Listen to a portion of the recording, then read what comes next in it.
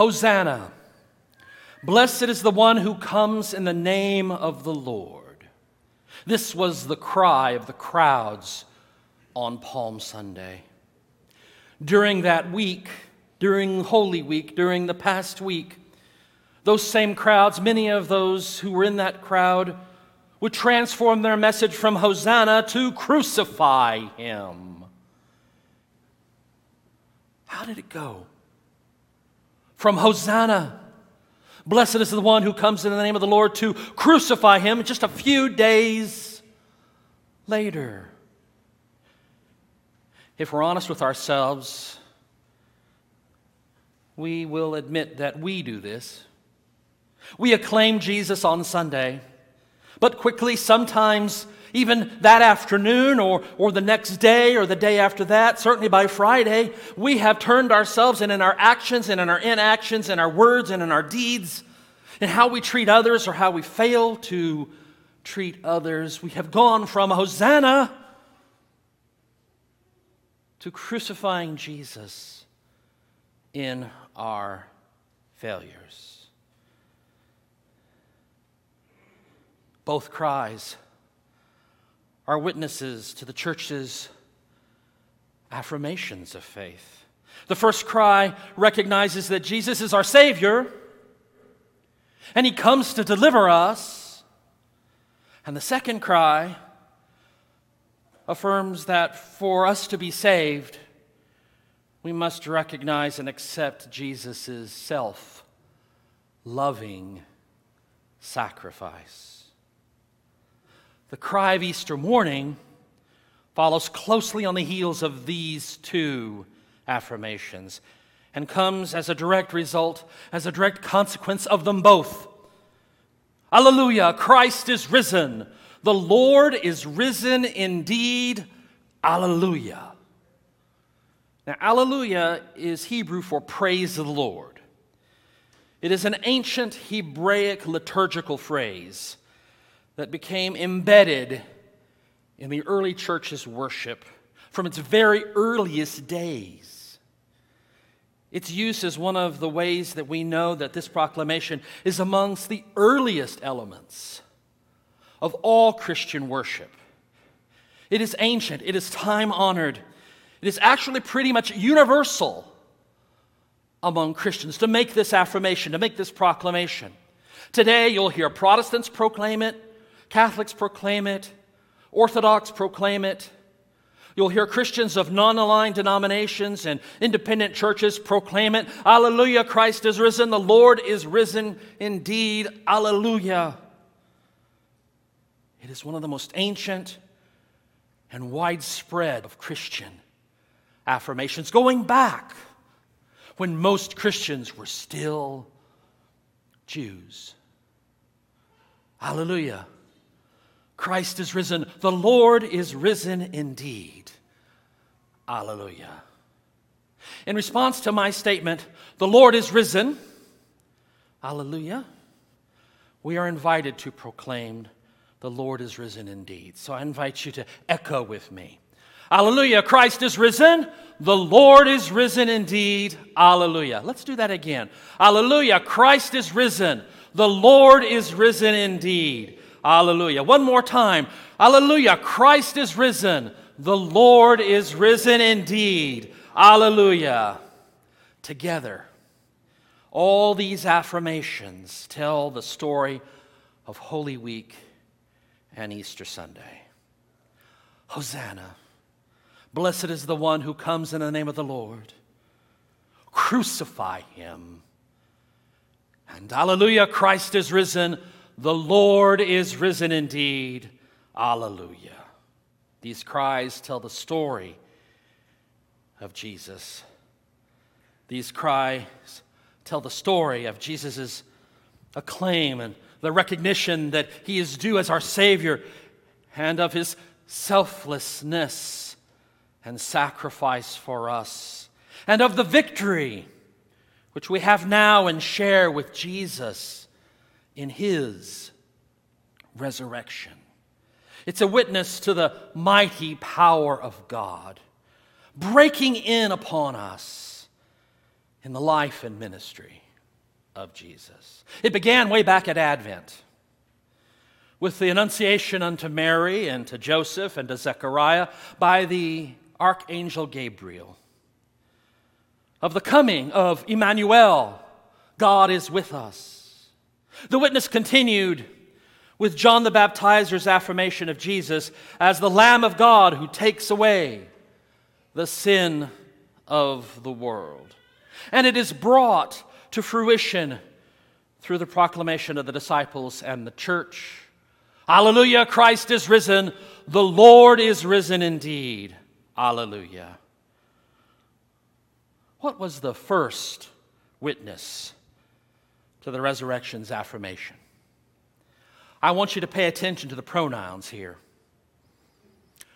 Her first word was that she had found the tomb empty, and she didn't know where the body was. Her witness isn't finished yet, but that's enough to get it started. Did you catch those pronouns? Now, a couple of guys, Peter and John, had to get involved in this. They raced to the tomb. They tried to beat each other to the tomb. John gets there first, but finds it empty. And Peter gets there and goes inside, finds it empty. And it says they go away not understanding, believing but not understanding what the Scriptures had proclaimed. Leaving Mary Magdalene, the her and the she in this story, standing there with tears in her eyes, stooping to look into the tomb. And there she sees two angels sitting on the plinth where Jesus' body had laid, one at the head and one at the feet. And through her tears, she doesn't really recognize them. She doesn't see that they're angels. She doesn't know what it is. She has bewilderment. Her startled character, the startled character of her response to the angels is evident. She almost appears to be in a daze. It doesn't even register to her that the beings that are sitting there are angels. They speak to her and she replies back as if they're just anybody. Indeed, when she turns with tears in her eyes and sees Jesus standing there, she doesn't recognize Jesus. She thinks he's the gardener. Where have you laid him? I will come and get him and take him for burial. It wasn't until Jesus said her name, spoke her name, uttered her name, Mary, that the tears were pierced, that the gloom was relieved, that her dazedness, her confusion was relieved.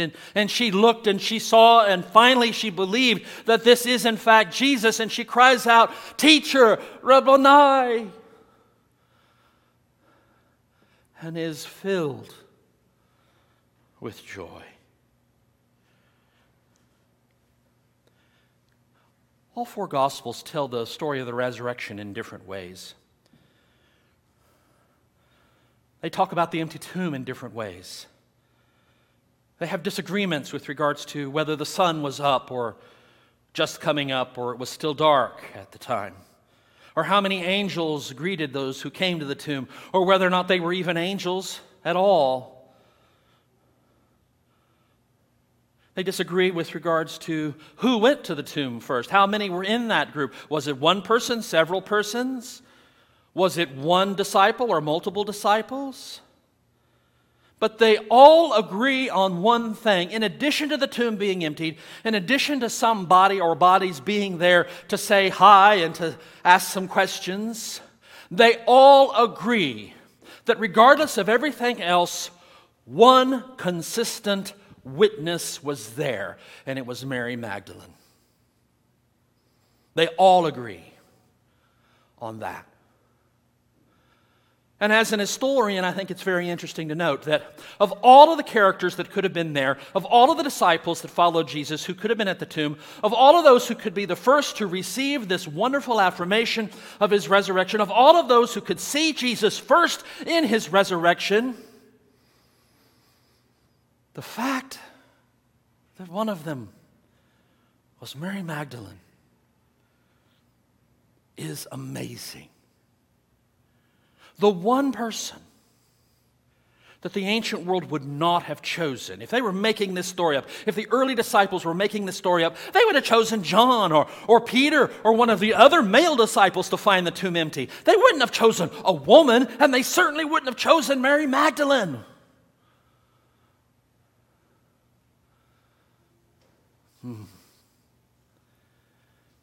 What an interesting historical affirmation of the perplexing and amazing truth of this incredible proclamation.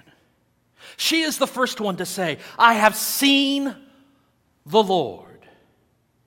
Had they been making it up, they wouldn't have chosen her to be the person who said this. But Mary, even through tears, even in despair, she has this encounter, and when he speaks her name, she sees him, she knows him, she recognizes him, she believes him, and proclaims him. Only Mary, at the tomb, sees, hears, and knows the presence of Christ. Where do we see Christ? What new thing has God done in us that we can see the Lord in our midst? The resurrection of Jesus teaches us that sin and death cannot overcome God's love. And indeed, that God's love is victorious over our failings and even over the power of death itself. We fail. Our bodies fail. Our minds are faulty. Our memories dim. Our strength wanes.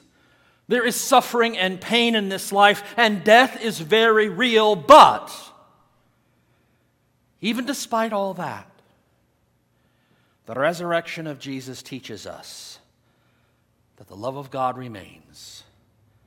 The pains of life and the finality of death don't overcome, don't snuff out, cannot destroy or eradicate the love of God made known to us in Jesus Christ our Lord. That affirmation of the early church, that proclamation of the early church, that witness of faith of the early church to the love of God in Jesus, overcoming sin and overcoming death, is an affirmation that we have made now for nearly 2,000 years, 1,992 years, as a people of God, as a family of faith. And it's a proclamation that never ends. It feeds us, it nourishes us, it strengthens us, it gives us hope, it gives us vision, it gives us an understanding of what God's will is for us, and that is proclaiming the good news of God's love for all. And all means all.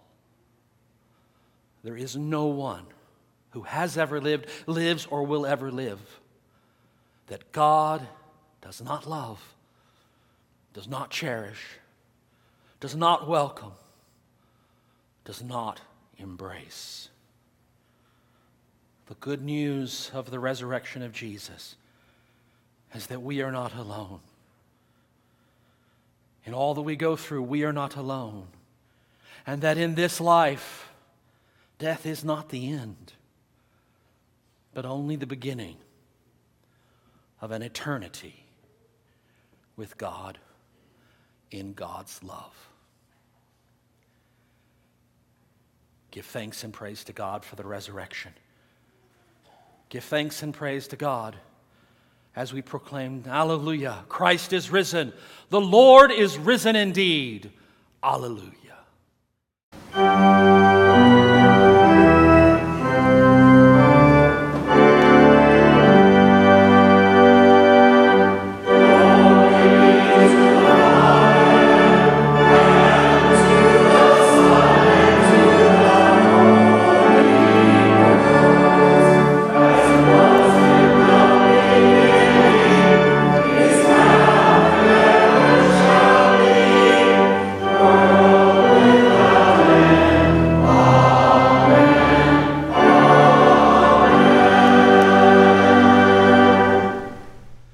The Lord be with you. Lift up your hearts. Let us give thanks to the Lord our God. It is right and good and a joyful thing, always and everywhere to give thanks to you, Lord God Almighty, creator of heaven and earth.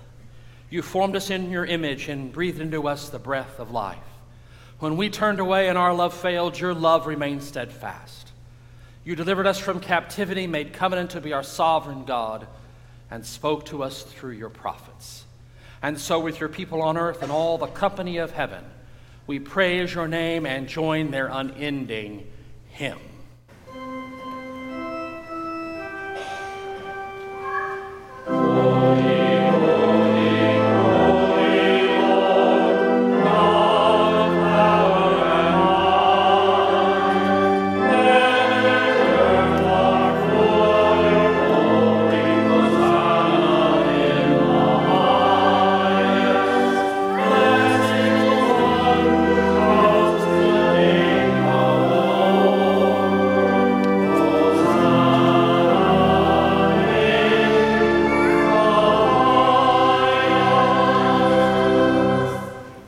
Holy are you and blessed is your Son, Jesus Christ.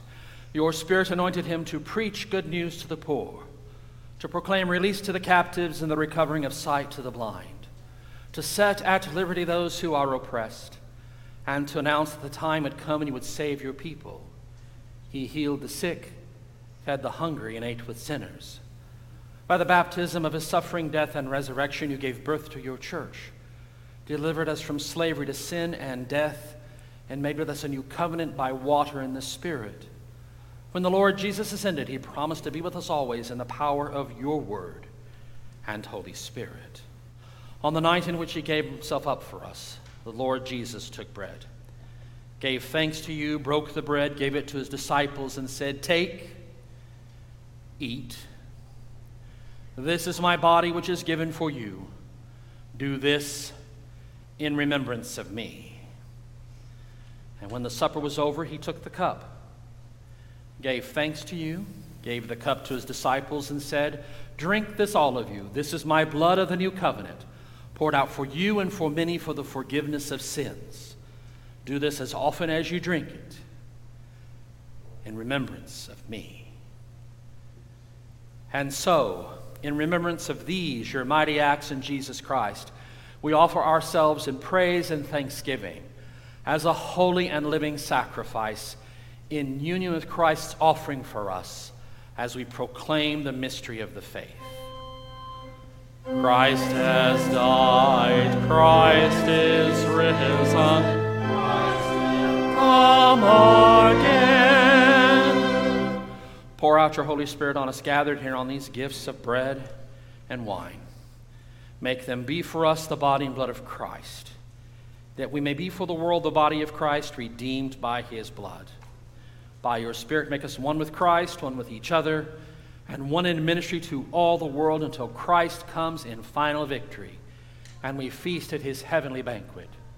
Through your Son, Jesus Christ, with your Holy Spirit in your holy church, all honor and glory is yours, Almighty God, now and forever. Amen. Amen. Amen.